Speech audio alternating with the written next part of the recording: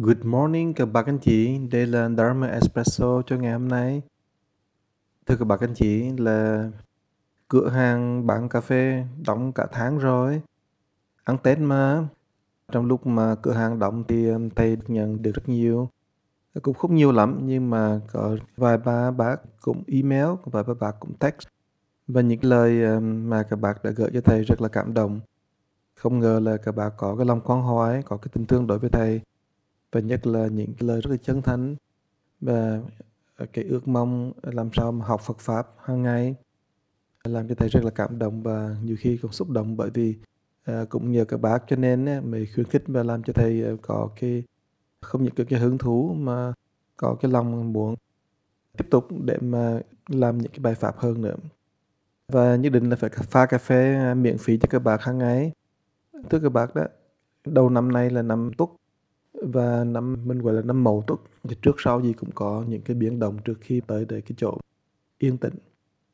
Nhưng mà để mà thầy kể cho các bác nghe chuyện năm Mậu Tuất thì cách đây nhiều năm rồi thì thầy có biết một người ở trong vùng mà thầy hồi xưa ở đó, thì là cái người bạn này, anh này tên là Kevin. Thì anh này rất là dễ thương là bởi vì anh này có một lần thì nói chuyện với thầy, thì anh nói là Master, là tôi có một chuyện để chia sẻ. Thì tại ra anh này, thưa các bạn, làm việc nó rất là nhiều cái stress và nhiều cái khó khăn. Nhưng mà bữa đó thì anh đi ngang cái SPCA thì anh thấy có một người nó mới vất một con chó nhỏ đó, và hồi đó họ sẽ để cho người ta tới lấy, và nếu không lấy trong một thời gian ngắn thì họ sẽ tiêm thuốc cho con chó chết.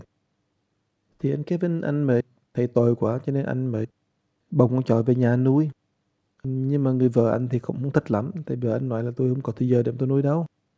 Thì anh về anh nuôi cho ăn, mua đồ thức uống cho nó, và khi đi làm việc thì nó ở nhà thì đương nhiên là vợ anh cho nó ăn uống, anh cũng đem nó đi học làm sao mà cho nó biết để nghe lời vân vân.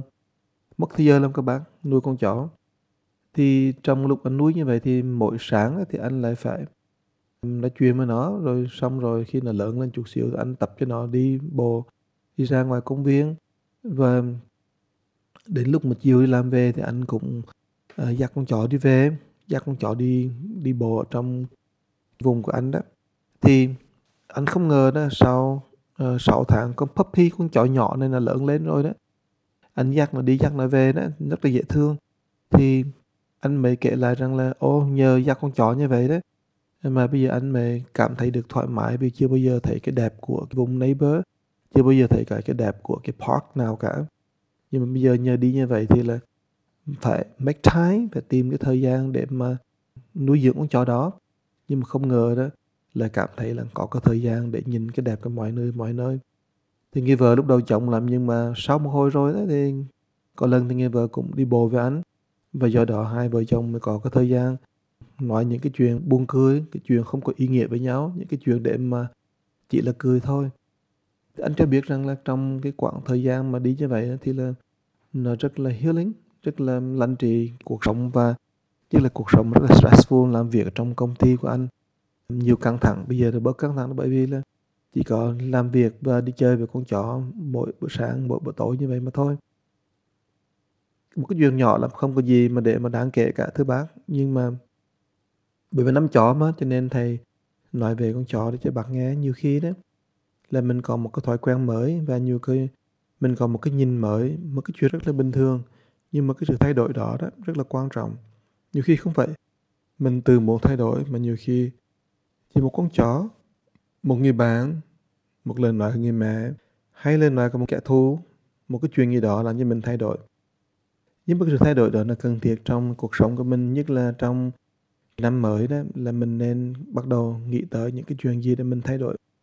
Không thì cái tuổi nó sẽ làm cho chồng chất già nua. Và mình hãy nghĩ rằng cái ngày sinh nhật không phải là cái ngày để cho mình vui chơi, nhảy nhót, ca hát, mà cái ngày sinh nhật luôn luôn là cái ngày để cho mình đặt câu hỏi rằng là mình cần làm cái gì được đổi mới, những cái chiều hướng thay mới, hay là mình vẫn theo con đường rầy xe lửa cũ và mình không có cái gì thay đổi cả, không có cái gì đáng nói để cho mình tự mình khâm phục chính mình cả. Và năm mới, ngày sinh nhật mới, và nhiều khi đó mỗi ngày khi mình mở mắt để thấy một cái mới đó, thì điều là cái lúc để cho mình bắt đầu mình suy nghĩ tới cách để mình cải thiện cuộc sống của mình cho nó tốt đẹp hơn. Và nhất là mình vượt qua đi những cái mà mình gọi là những cái chướng ngại trong nội tâm của mình để mình thấy được những cái chân trời mới tốt đẹp hơn. Thưa các bạn, nắm chó thì kể chuyện chó như vậy nhưng mà thật sự là có nhiều chuyện rất là hay, nhưng mà mình sẽ không có giờ. Ngày hôm nay thì chỉ muốn mở lại cửa hàng để mà bắt đầu bán cà phê thôi. Ngày mai chúng ta sẽ bắt đầu nói những cái chuyện về gỡ rối. Chúc các bác một buổi sáng tốt đẹp, và nhất là các vị bên miền Đông một ngày mà có lẽ ấm áp hơn một chút, và lúc nào cũng vui vẻ và tĩnh.